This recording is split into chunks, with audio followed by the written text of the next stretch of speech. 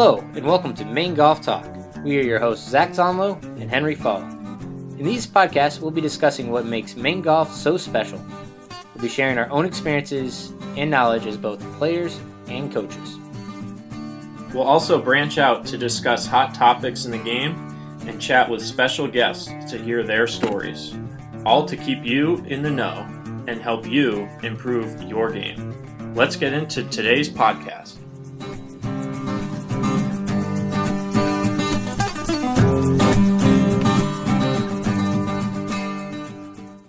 All right, welcome to another episode of Maine Golf Talk. This is probably the most relevant episode that we've had so far. We are joined today by the director of the MSGA, Brian Bickford. Brian used to be the former director of golf and head professional at Valhalla. He was the Maine chapter professional of the year in 2013 and 2018 and was inducted into the Maine Golf Hall of Fame in 2016. So we are joined by a legend in Maine and the face behind all the changes for Maine golf right now. So Brian, welcome to Maine Golf Talk, and how are you doing today? Well, thanks for having me. It's an exciting time in golf. So it's the end of April, but we've been talking about golf for a long time. So doing great. We have, and you took over from Nancy Story last year in mid-March. How did that role come about, going from Valhalla to the MSGA? So I'd been on the board of the MSGA for about 18 years, and Nancy was looking to retire. And I've always been kind of an administrative person. Many years ago, when I was an assistant pro, I couldn't figure out how to make ends meet.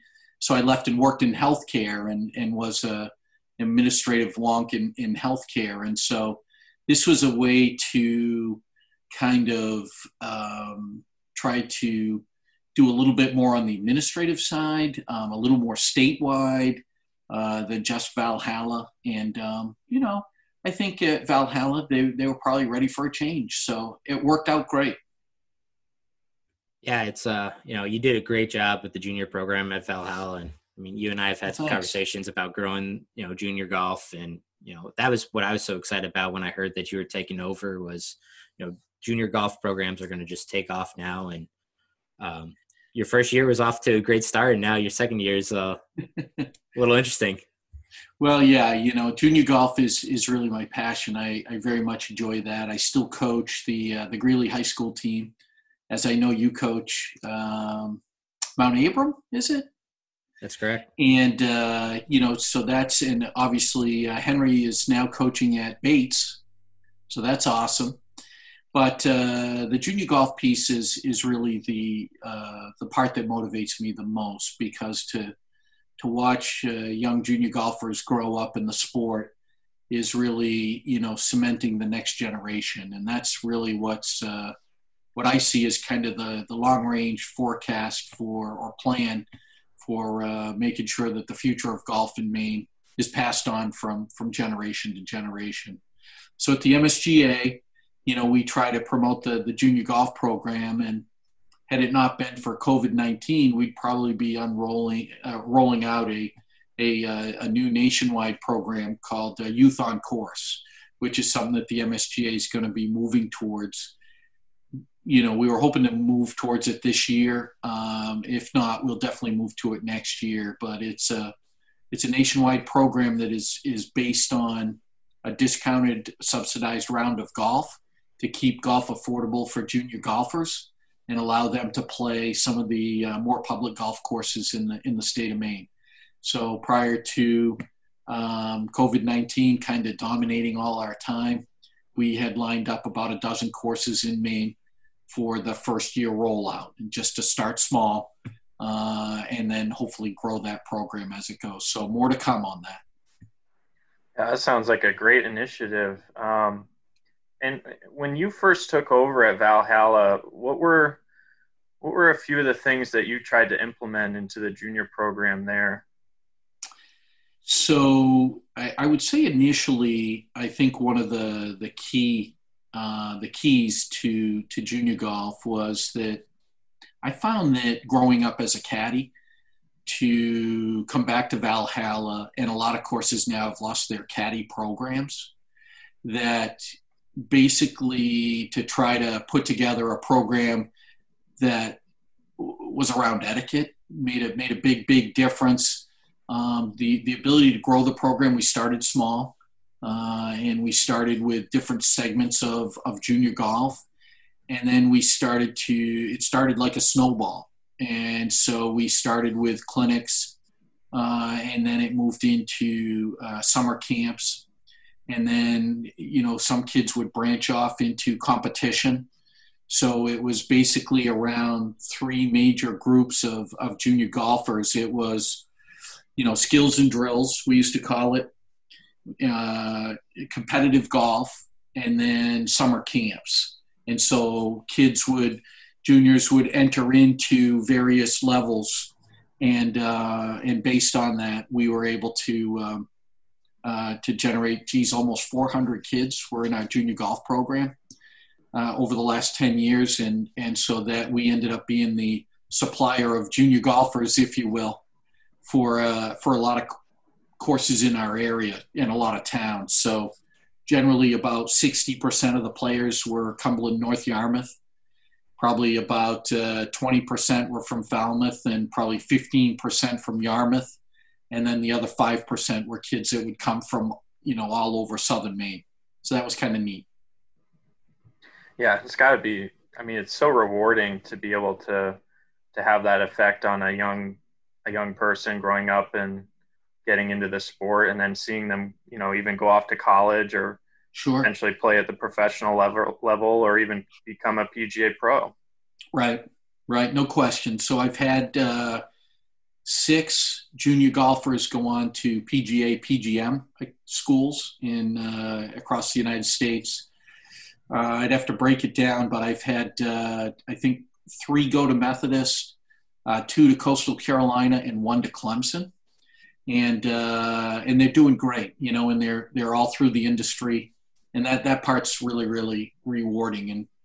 And also my daughter's a PGA professional as well. So she grew up in the program, and girls golf is something that we take a lot of pride in. And the girls have done great at Greeley. I think in my 15 years as a coach, I think we've had 6 individual girls state champions. So that makes it kind of fun. Oh, that's an impressive stat right there. So what about your junior days though? You grew up playing at Valhalla, didn't you? So I grew up at Valhalla. It was a 9-hole course, and we never had a lot of money, and it was my sister and I. My brother was younger, and Valhalla ended up being the babysitter, if you will, of the Bickford kids, and so we used to play a ton of golf. And, it was not uncommon to play 36, 45 holes a day. And then that's where I met Nancy Story.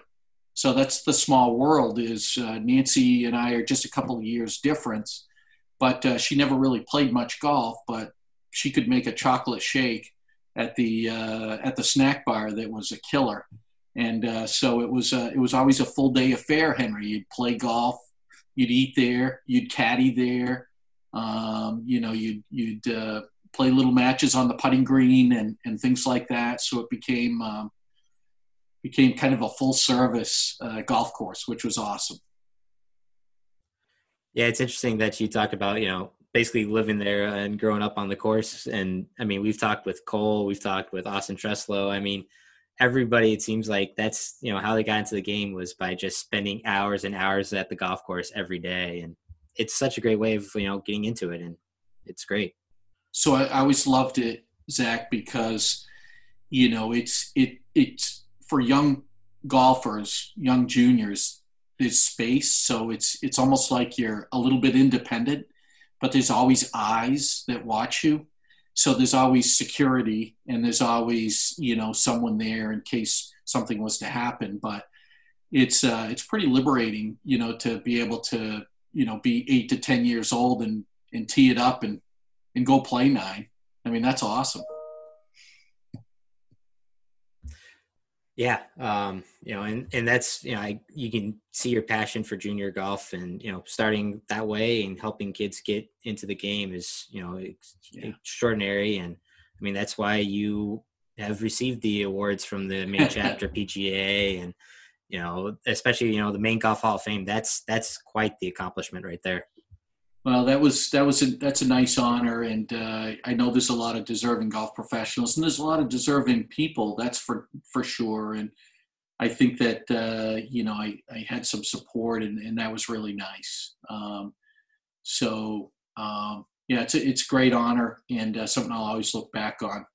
And it was really nice because my daughter was able to do the induction piece, so that meant a lot. Yeah, that's really cool. So let's get into it. Let's get into these hot topics here. Let's get serious. Tomorrow, May 1st, Maine Golf is starting. Quite impressive that we are getting golf back, and it's I think much needed. Well, I think people are looking for something to recreate, and to get outdoors, and golf. I mean, I know that people look at golf and they think, golf, but there's 35,000 golfers in the state of Maine, and people say, it's been a 30-day quarantine, but if you're a golfer, it's actually been a 6-month quarantine because you put your clubs up last fall, and we were tempted early spring with some southern Maine openings and a mild winter, so a lot of golfers were really looking to get on the golf course. And so a lot of golfers got out. We got our hand slapped, if you will, and we lost the golf privilege. So, one of the things that we want to make sure, Zach and Henry, is that when we open up a second time, it's we don't want to get our knuckles wrapped once again. So we're excited that golf is starting. But it is with restrictions, and some of the restrictions are significant. But the flip side of golfing with the restrictions is no golf. So let's play golf. Yeah, that's something we've been talking about throughout these podcasts. Is just the fact is that we are in the state we are in, and we just gotta follow along and. I as to your point, we have the opportunity to play. So let's follow the guidelines as they are. Maybe they evolve over time here, but why risk trying to break any rules when it could prevent us from playing here for the short term anyways. Right. So one of the things that I really advocated for this month, and let me take a big step back. I think that courses that opened had done a really, really good job. We knew that we needed to tighten, the reins, if you will, around the golf courses and access. And we knew that. And the golf courses, I thought, did a really, really good job. The problem was we didn't really communicate what we were doing, so if you do it and you don't tell anybody, and then the general public sees 15 cars in a parking lot, they think there must be congregating. And, with staggered tee times that were greater intervals and, all the modifications to the course, it couldn't be farther from the truth. So, we spent the month really advocating for, a lot that we were doing back in March, but at the same time we were advocating, we were educating. And that was a big, big deal because, Augusta wasn't necessarily honed in on golf courses per se.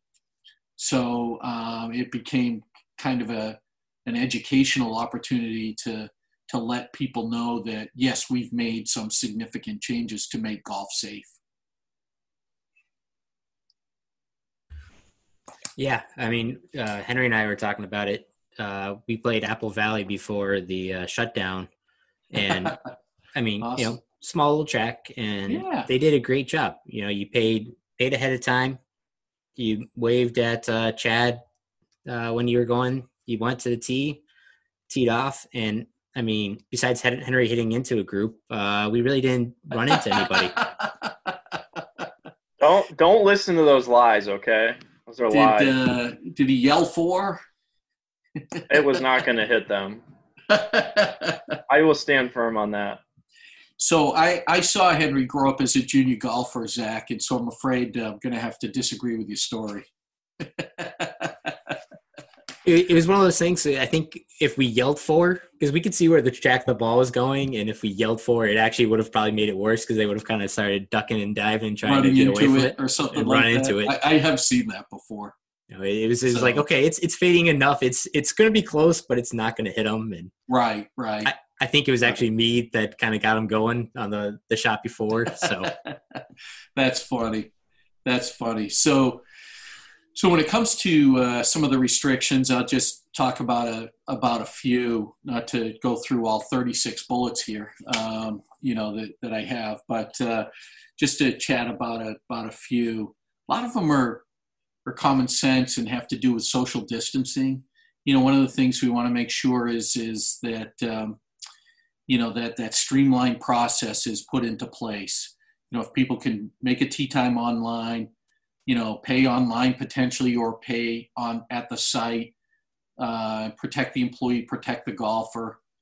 We felt like golf could be played, very safely. And so if somebody needs to ride, obviously encourage walking, but realize that some courses you can't ride, and some courses, some people can't ride or can't walk, that they have at least a single rider cart. And that's a big concern. And it's also a big concern from sterilization. So we want to make sure the cart is sterilized as well. And then I think the golfers will experience, and you guys can certainly talk about this, a different type of golf course setup. So, maybe without rakes, without water, without certain things that you'd normally see on a golf course, you make little local rule modifications so that you can just get out there and play. Probably the biggest area of change is around the cup. Some have gone to the raised cup, some have gone to the sunken cup, but raised internally so that the ball doesn't go all the way in, to really minimize the risk and the touching. And so there's a lot of common sense there. And so it is golf. It's like a streamlined process, though. When they talk about the sterilization of the carts, do they just mean spraying them down with water? Or are we talking, using some Clorox wipes? I guess I was a little confused on that wording as well. So the Superintendent's Association's taken a really active role in coming up with the recommendations, which are CDC recommendations, Henry, for sterilizing the cart. And it's a combination of spraying and wiping. But the solution would probably include, I think it's an alcohol percentage, and I'll say 70% of the sterilizing liquid has to be is alcohol based. And so a lot of distilleries in the area, in a slower beer sales times, have converted to actually producing, some of the liquid that golf courses can use. And, it can be applied to your hands as well as, any of the touch surfaces, but also the spray. Almost think of it like you're spraying your garden. You've got Miracle-Gro kind of screwed into the bottom of your hose, but instead of that, you've got that alcohol bleach mixture. And then as you spray it, there's protocols on letting it dry for 2 or 3 minutes and then wiping it down, and that will get rid of all the virus. So, yeah, it makes sense. And yeah, I know for us, we're still a couple weeks away from opening. We still just, still waiting for some snow to melt. But that's what Johnny and I are going to be discussing is, how can we get carts to, because like you said, our golf course is a golf course that you really can't walk. Right. I know there are golfers that will walk it, but, we need the carts. And so, for us, it's trying to figure out what's the best way to kind of get people to get in the carts and to sanitize them so there's not as much touching. Right, exactly. And so a lot of times what has happened, Zach, is, golf courses are kind of saying, hey, how many carts do we have?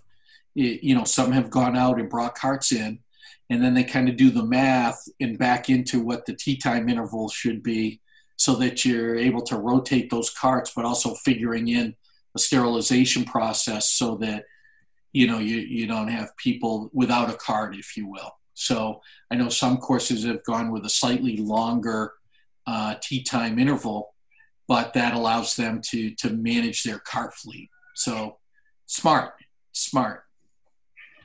Yeah, it's exactly what we were talking about. For us, I think we're going to go probably 14, 15 minutes just because more space.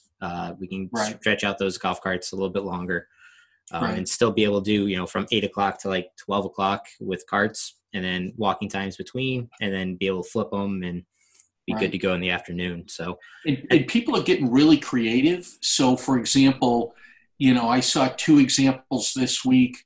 One was in state, one was out of state, where, you've got 2 people in a cart, which is obviously too close for social distancing, but either a plexiglass divider or a heavy clear piece of plastic, heavy sheet that's Velcroed to the cart roof that allows you to have 2 in a cart and be, germ free, if you will.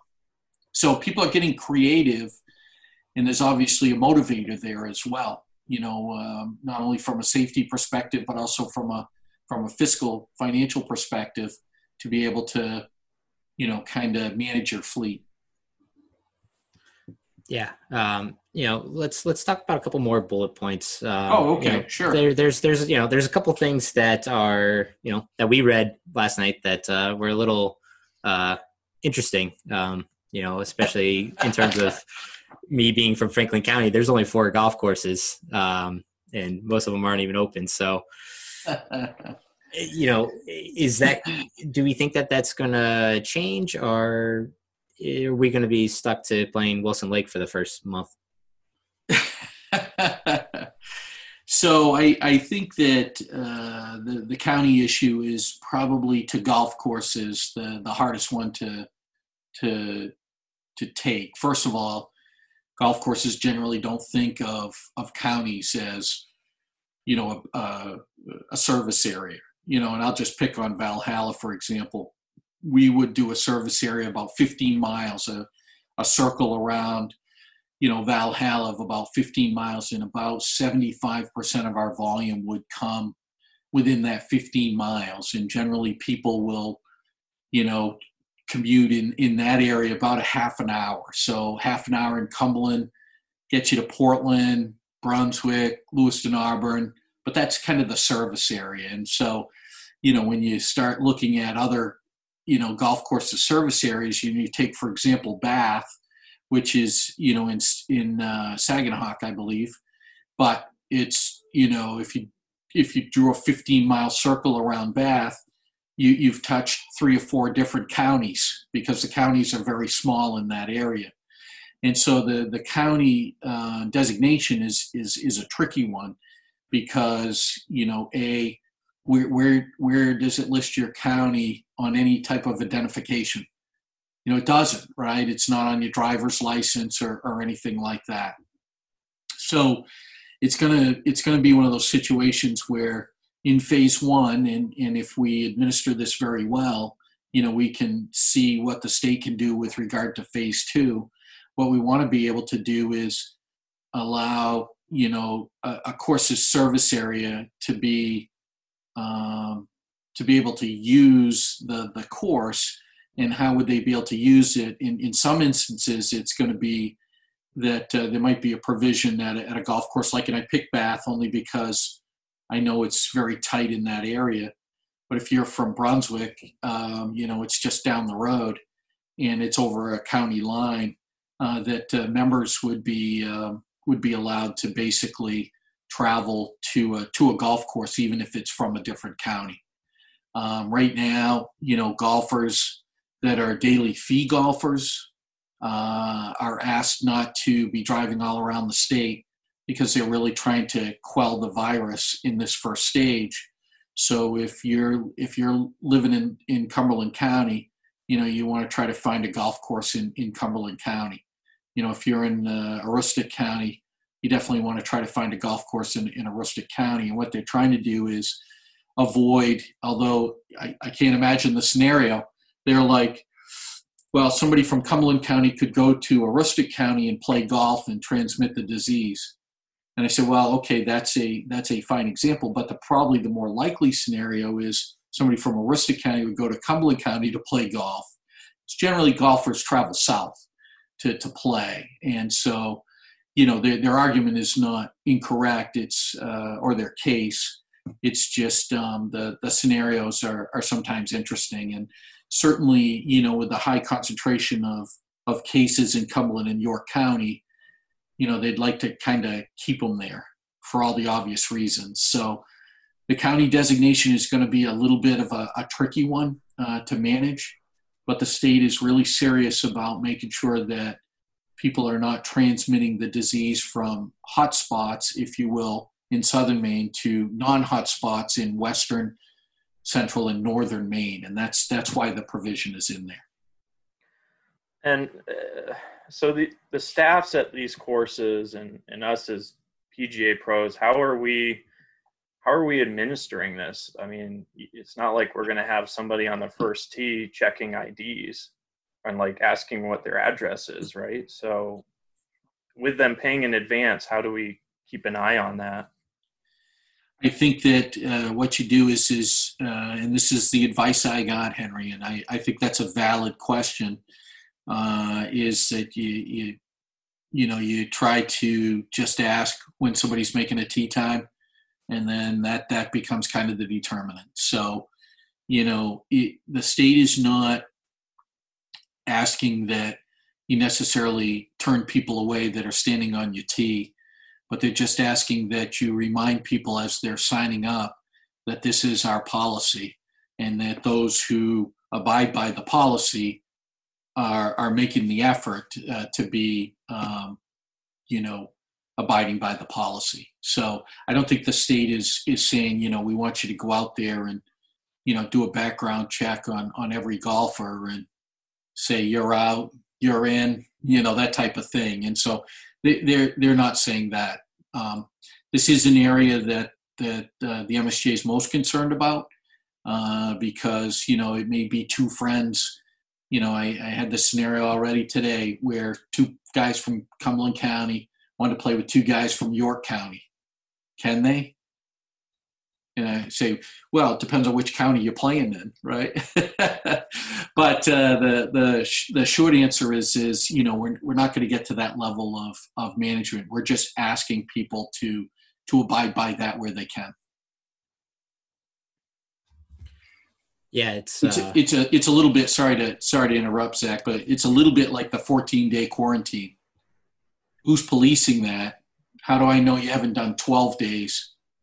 How do I know you haven't done 6? The governor is requesting that you quarantine for 14 days, and to a lot of people's credit, they're doing it. So I'm assuming that May is going to be difficult for MSGA events. So like the club team at Belgrade, they're not going to be able to play that. So the announcement will be going out today that we'll be canceling all our May events. We had canceled through mid-May already. After talking with some of the member courses that were on early May, even with the go live on May 1st, we just didn't think it was the right thing to do to go live on one day and have a big event the next day. And so, if you go live on one day and then, members want to play their courses, it's not good to say, hey, course is closed for an outing. So we had canceled internally everything for about the first 2 weeks, maybe 3 weeks of May. And, with this county disclosure, we're going to cancel the month of May with the MSGA. Now, what does that mean? When you take a championship like the club team, and I haven't had those conversations with Kyle yet at Belgrade, but we would love to, as you can imagine, always go back to Belgrade.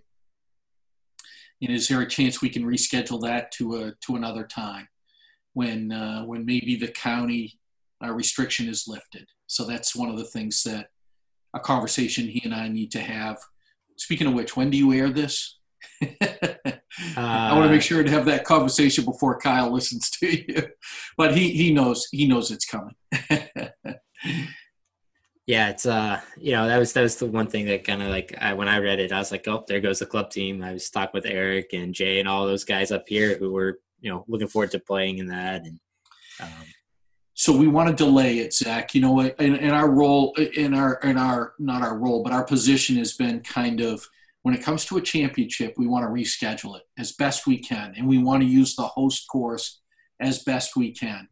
If we can't, then we be for a conflict for either party. We want to work with the course, but there may be a course that is willing to take it in a pinch. But we'd like to reschedule our championships for sure. The midweeks, which are the weekday and the weekends, those are going to be dependent on the schedule. And for a lot of those, they're going to be a straight cancel for the year.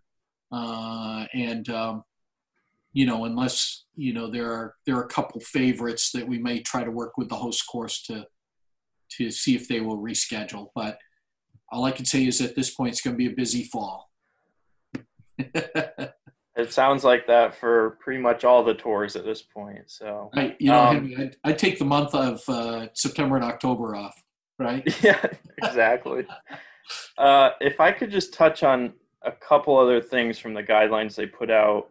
Sure. So, with clubhouses being closed, what are you seeing from, I guess, other states or other PGA professionals? How are they adapting to merchandise sales? And then we also have no food and beverage, but some entities have like a separate restaurant, not under the same golf course. Are they able to sell food at the turn or whatnot? Right. And then with the driving range and practice areas, how have you seen PGA professionals adapt to that with their instruction? So let's see. That's a great question. Sounds like a three-parter. Yes. Remind me on some of the parts.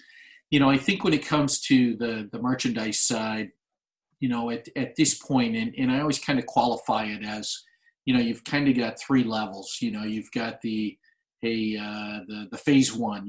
COVID is still raging. And things like that, and the cases are still, either plateaued. I don't think we're going up, but at least plateaued and haven't really made the apex in the turn down. A lot of clubs have been in touch with their vendors, maybe delayed shipments, but those that have received shipments have been, recommending that certain merchandise be displayed, but under either plastic or in windows that are not open for touches, and things like that. When it comes to like the countertop stuff that you would normally have if the pro shop was open, a lot of times that stuff is available, but maybe behind you. So if you came to, say, a window to either check in or pay or to buy golf balls, we don't want people touching those and then transmitting the disease that way. So it could be that, you'd like a sleeve of Pro V1s, and I can reach behind the counter and give those to you. And then I think when it comes to demo clubs and things like that, I'm really kind of nervous about demo days because I'd have to look at what the sterilization process has been for demo clubs. But the demo clubs right now, I think a demo day is probably on hold a little bit. And that's, making sure that the equipment is not transferred. And that's my puppy. Okay, and that's my puppy. Hey, guys. I think when it comes to what was your other one, Henry? You lessons. Okay, so instruction with the practice areas being closed, and I guess fitting goes into that as well. I mean, those go hand in hand, sort of. So, I know I've seen instructors offer on-course lessons, but I expect an uptick in green fees and member play with the fact that they can't practice or go in the clubhouse and gather around. So they're going to just want to go out and play. So I imagine finding an area on the golf course where there's like a field or something, that's the best way to do it right now. Yeah, I think, the lessons are interesting, and people are getting very creative. And I think you were on the NEPGA online training the other day. I thought I saw you. And people are using apps, maybe some more, camera work to be able to, there we go. There goes the cat. So to be able to take videos of swings and not get within 6 feet, and that's really hard in a lesson, because a lot of times, depending on the person's style of learning, that tactile learner wants to feel that difference in where you want those hands or that club positioned. It's going to really put the onus on the golf professional to be an expert communicator in trying to convey, how to make certain adjustments. So that's what I've been seeing, in terms of, with the driving ranges closed. I can only speak for a golf pro from Rhode Island that I talked to today who did go to the course. And so, to be able to give lessons either early in the morning or later in the afternoon. So early in the morning, maybe off the back nine, while everybody's teeing off one, or later in the afternoon when there's no more time to be able to get in a typical round of golf, but you might be able to get in a lesson or two off the first tee, or maybe if you've got gaps. But I think it's a real concern. And I would suspect, and this is just a guess, that driving ranges, as a general rule, would probably start to be loosened up a little bit for a future phase 2 potentially, because I think that you can get great social distancing in between stations. And so I would like to think that you could do that. And I would think that maybe if we went to the pyramid of golf balls, that instead of selling a bucket that might be a transfer of COVID-19 or a token, that if we can say, okay, I want you to hit, of that pyramid of 100 balls, you paid for 50, whatever, then hit those balls. I think we can get I think we could get there. Yeah. What do you think? I just find it interesting that, I understand why they're closing those areas. I mean, they don't want people congregating. And stories out of other states, you hear about 40, 50 people on the practice green prior to going out on the golf course because the clubhouse is closed. They can't grab a drink. They can't, grab a breakfast sandwich and hang out and talk with their friends. So they're out on the practice green. So I understand. It's a real change, isn't it?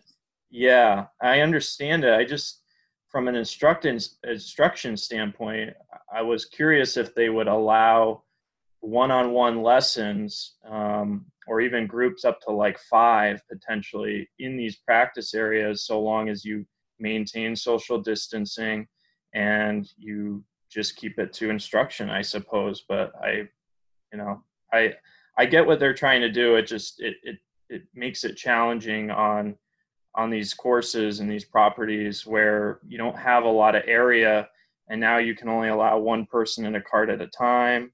So you have limited carts. I mean, I get what you're saying about doing a lesson like early morning, but if your first tee is full and you got to take 2 carts to go out to the 13th hole for a lesson, I mean, that's challenging as well. So no question. It's, and I've said this a couple times, and I'm sometimes starting to believe it a little bit. I've attempted to apply logic to an illogical situation, and it doesn't always work, and so I hear you on that, and that's something that I think we should advocate for in a phase 2, and a phase 2 is supposed to start in June if everything goes fine. So that is definitely one of the things that we'd want to advocate for, because I think with adults you can get that proper physical distancing and still hold an adult clinic with a limited number of participants. I think when you get to junior golf, it becomes almost a different animal because the kids are not used to necessarily being that far apart. And so that's kind of a different animal. But I think you end up shrinking down your the sizes of your programs just to ensure that everybody's safe. Yeah. And then the last part was the food and beverage. So is that a licensing thing? So if you have a restaurant for the turn and after the round, if it's under a separate license, can they offer food and drink? Or so I'm not as good in this area, but I will tell you what I do know is that food and beverage can offer basically curbside or takeout, and they can offer curbside and takeout even with alcohol as long as it's in a closed container. I heard that one from the state today. I didn't even know that, but they're well within their license to be able to, as long as they abide by all the CDC regulations, offer, and maybe at a golf club, it's a food service at the turn and, potentially food to go at the end. So that is allowed. But anything that is inside where you've got to sit down and, potentially congregate is not allowed. So when they say restaurant and no food and drink service, that just means gathering indoors. Exactly. So and I have it right in front of me, I think you're referring to the state's restrictions that came out last night. Yeah. So that was part of my early morning email to the commissioner, and what the intent there is for inside sitting food and beverage services, kind of like the same old restaurant and bar, but it does not apply to takeout and curbside. So when they were putting this together, they were kind of associating it with the section that it's in. But it creates confusion because it's the number one bullet on the restrictions, and it says no food or drink service, period. Yeah. So that is will be amended or clarified. After I'm done with this call, I'll be sending out a note to the membership. Well, it definitely sounds like, this is evolving. They have the phases lined up, and hopefully we can keep on track and maybe things change ahead of time. And but I think that we got to stay hopeful based on everything you're saying. It sounds like it's not as dire as it's making out to be. Well, I have my moments, Henry. I'm like, oh my God, the sky is falling. And okay, I want to quit, and Nancy can have her job back. And so I chuckle about that, and she laughs hard at me, so I get no sympathy there. But I think the trick in this is trying to communicate that the state is under the situation that they're in. I mean, I was joking with the NEPGA yesterday, and I said, in the next pandemic, I'm going to be ready. But for this one, there was no playbook where I could just say, okay, here's what happened. Let's do this. This is a little bit trial by fire. And it's again, trying to apply logic in an illogical situation that is, and there's contradictions throughout these restrictions, and just trying to manage all of those so that people are seeing the brighter side of what the state's offering. Well, we appreciate all the work you've done, and I think you've been a great voice for Maine golfers, so we appreciate that. I appreciate it. Yeah, no, it is actually fun. It's that administrative wonk side of me that allows me to dig into all this verbiage and try to make sense. So I appreciate all you guys are doing. I hope your interviews are going well. Yeah, it's been great so far, and I think this is a great platform to share what's happening in Maine golf, and share stories about Mainers. So I think it's been great, and we've been enjoying it, and I'm thinking everybody's been enjoying listening to him. So I commend you guys for this because, I think the clubs and the industry survives if you can keep people engaged. And so there's, if you're not doing anything, then people aren't thinking about golf. And you guys are really taking the bull by the horns and try to engage golfers. And that's really awesome. So, hats off to you for engaging Maine's golfers. It's a diverse crowd for sure. And, I think that, but it's an appreciative crowd. So I appreciate everything you guys are doing.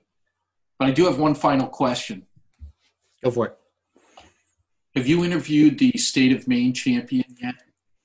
We are holding off on the State of Maine champion. Jerry Roman's I think holed up right now practicing at Sunday River by himself. I think he's jacked up about the county restrictions because he's got Sunday River all to himself, getting ready for his defense here at Sugarloaf. But I think we'll have him on sooner than later. Zach, I just get a kick out of the fact that he throws that into everything he says and tries to get under your skin. But I don't think that's an easy job, I'm guessing. I've heard enough from him, in Michigan, and I'm kind of used to it by now. But, it's definitely giving me more motivation and hope for State of Maine this year so I can, keep him quiet. I wish you luck with that. He's a great guy, and I just got a chance to meet him last fall, and he really helped us out in the tri-states. And so the State of Maine champion for 2019, Jerry Roman. He's a great guy, and he's done it. He's I'll be nice here, and I'll say he's done a great job at Sunday River for the start.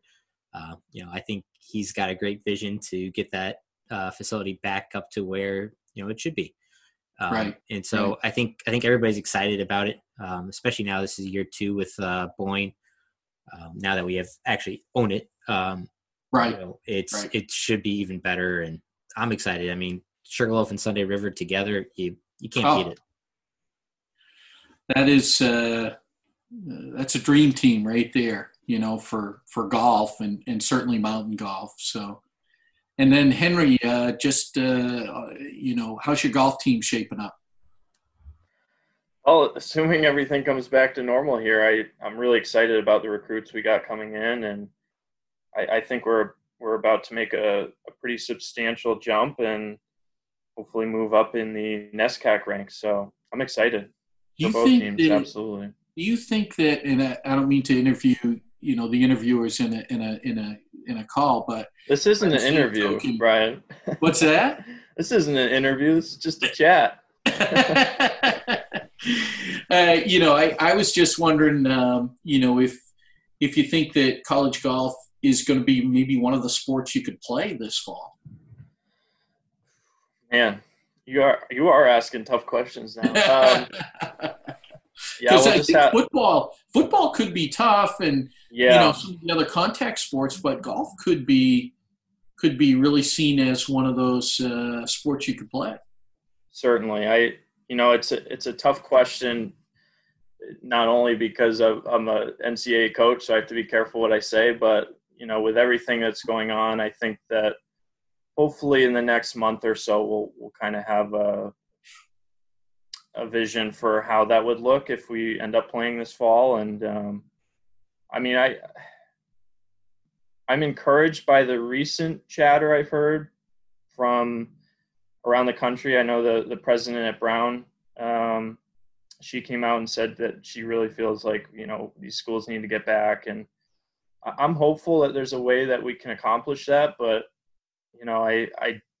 I do see it being a challenge, especially when you look at the fact that, okay, so as it stands right now, someone wanting to come up from Massachusetts to play golf in Maine, okay, you play around, you got quarantined for 14 days now.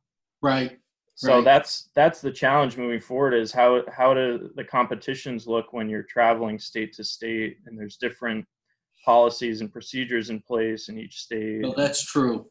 Yeah, so there's a lot of dynamics to it, and I'm curious to see how it plays out, but hopeful that we get back this fall, and I really feel like our two teams are lined up for a successful season. Yeah, good for you. I always remember my days when I played at University of Southern Maine, and there was actually in those days some pretty good competition in state that you could play, and certainly Colby Bates and Bowdoin. The Bowdoin Invitational was always a great event that we looked forward to, and in fact, in one group, I could tell you it was in the group. It was John Hickson. John Hickson went to University of Maine, so he played. Yep. And I played with Jerry DeFilippo, who is head pro at Fox Ridge. He went to UMF. Donnie Roberts, who is the head pro at Waterville, and myself, and we were a foursome, and I went to USM that would play in all the college tournaments, and there's some pretty good players in that group, and so what is Donnie that? Roberts always kids that he was more of a basketball guy, so he was kind of the fourth wheel there, but to know Donnie, he was only fourth wheel probably until his junior year, and then it was the sky's the limit, but that was a pretty fun time to play. I was gonna say, what does that scramble team shoot, like 25 under? Well, somebody had to putt,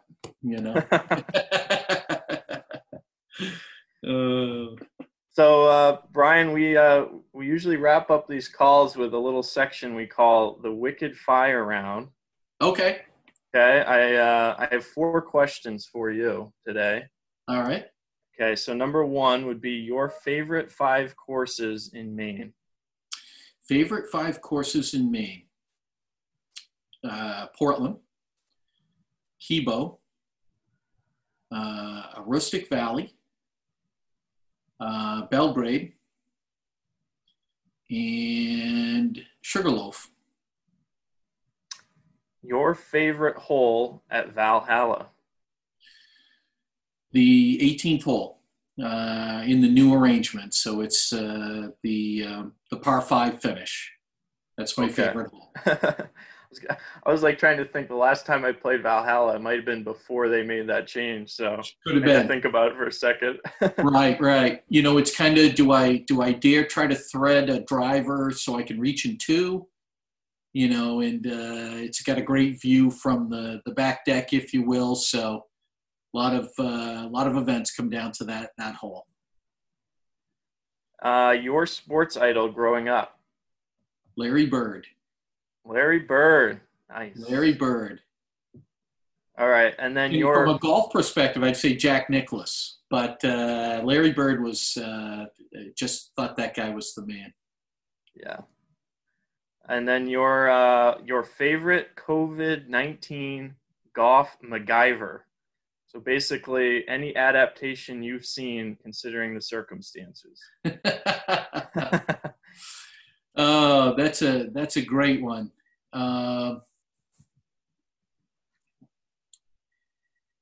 Probably, I would probably say the cup lift.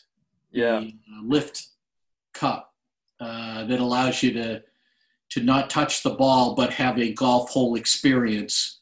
I think that's probably the one that is the most common that somebody's going to retire on that invention. You got to love Leon up at Sheepscot putting 9 of those things in. He is, first of all, that guy's not a character, is he? Oh, he's a legend. He is. He is a legend, and I talked to Leon quite a bit. We're the same age actually, and I used to be a member at Wawanock, so I think the world of Leon. He is just a character, that's for sure. And did you see how good his stroke was, Henry? He's got a pure putt stroke. He's one of the best putters I've ever seen. Yeah. Fierce competitor. I think it's because he's low to the ground, so that helps him. Hey, did you ever hear that story? I think it was Bob Darling who said this. Have you ever seen the logo at Wawanock? Yes. It's the chipmunk, right? Yeah. And the designer of that logo was an illustrator for Walt Disney. His name was Jake Day. And so it's a little kind of Walt Disney chipmunk. And so Bob Darling said to him one time, "Geez, isn't that nice? You're the pro at the only course in the state where they got a picture of the head pro as the logo." I think Zach wanted to chime in and say that being low to the ground doesn't help your putting, but Yeah, that was going to be my statement. I guess I got to get lower or something. All the mentality. Awesome. Brian, if you have any maybe parting words for our listeners on the state of the game and maybe where the MSGA is Sure. Bringing us. I would say be patient. Enjoy what we're given. Is an opportunity to play. Enjoy the sport for the reason we enjoy the sport, which is being able to be outside with friends. And I would say let's be patient and as we solve this COVID-19, I relish the day of getting back to being able to go early, hit some balls, a few putts, play a round of golf, and having beer and lunch after. And so it will come back, and just be patient. It will be there. And if our listeners want to sign up for an event down the road for the MSGA, or maybe get involved with some of these causes that you have going on, such as this new junior initiative, how can they find you? So they can always find me at bbickford@pga.com, bbickford@pga.com. Or if you ever wanted to email the general mailbox, which is fine, MSGA@MESGA, Maine MSGA. .org. So we'd love to hear from you. If anybody is interested in joining or participating and volunteering, we'd love to have you. So feel free to reach out. Well, Brian, we sincerely appreciate you coming on. I know these are challenging times for everyone, but hopefully we can get through this together, and Maine Golf can get back to some glory days here soon. I appreciate you guys thinking of me, and let's make this happen. So I wish you the best of luck, and I'll see you on the golf course, I hope, soon.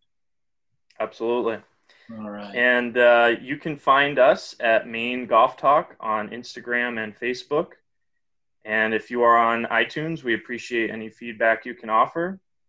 And hopefully we'll see you this weekend for the start of Maine golf season. This has been another episode of Maine Golf Talk.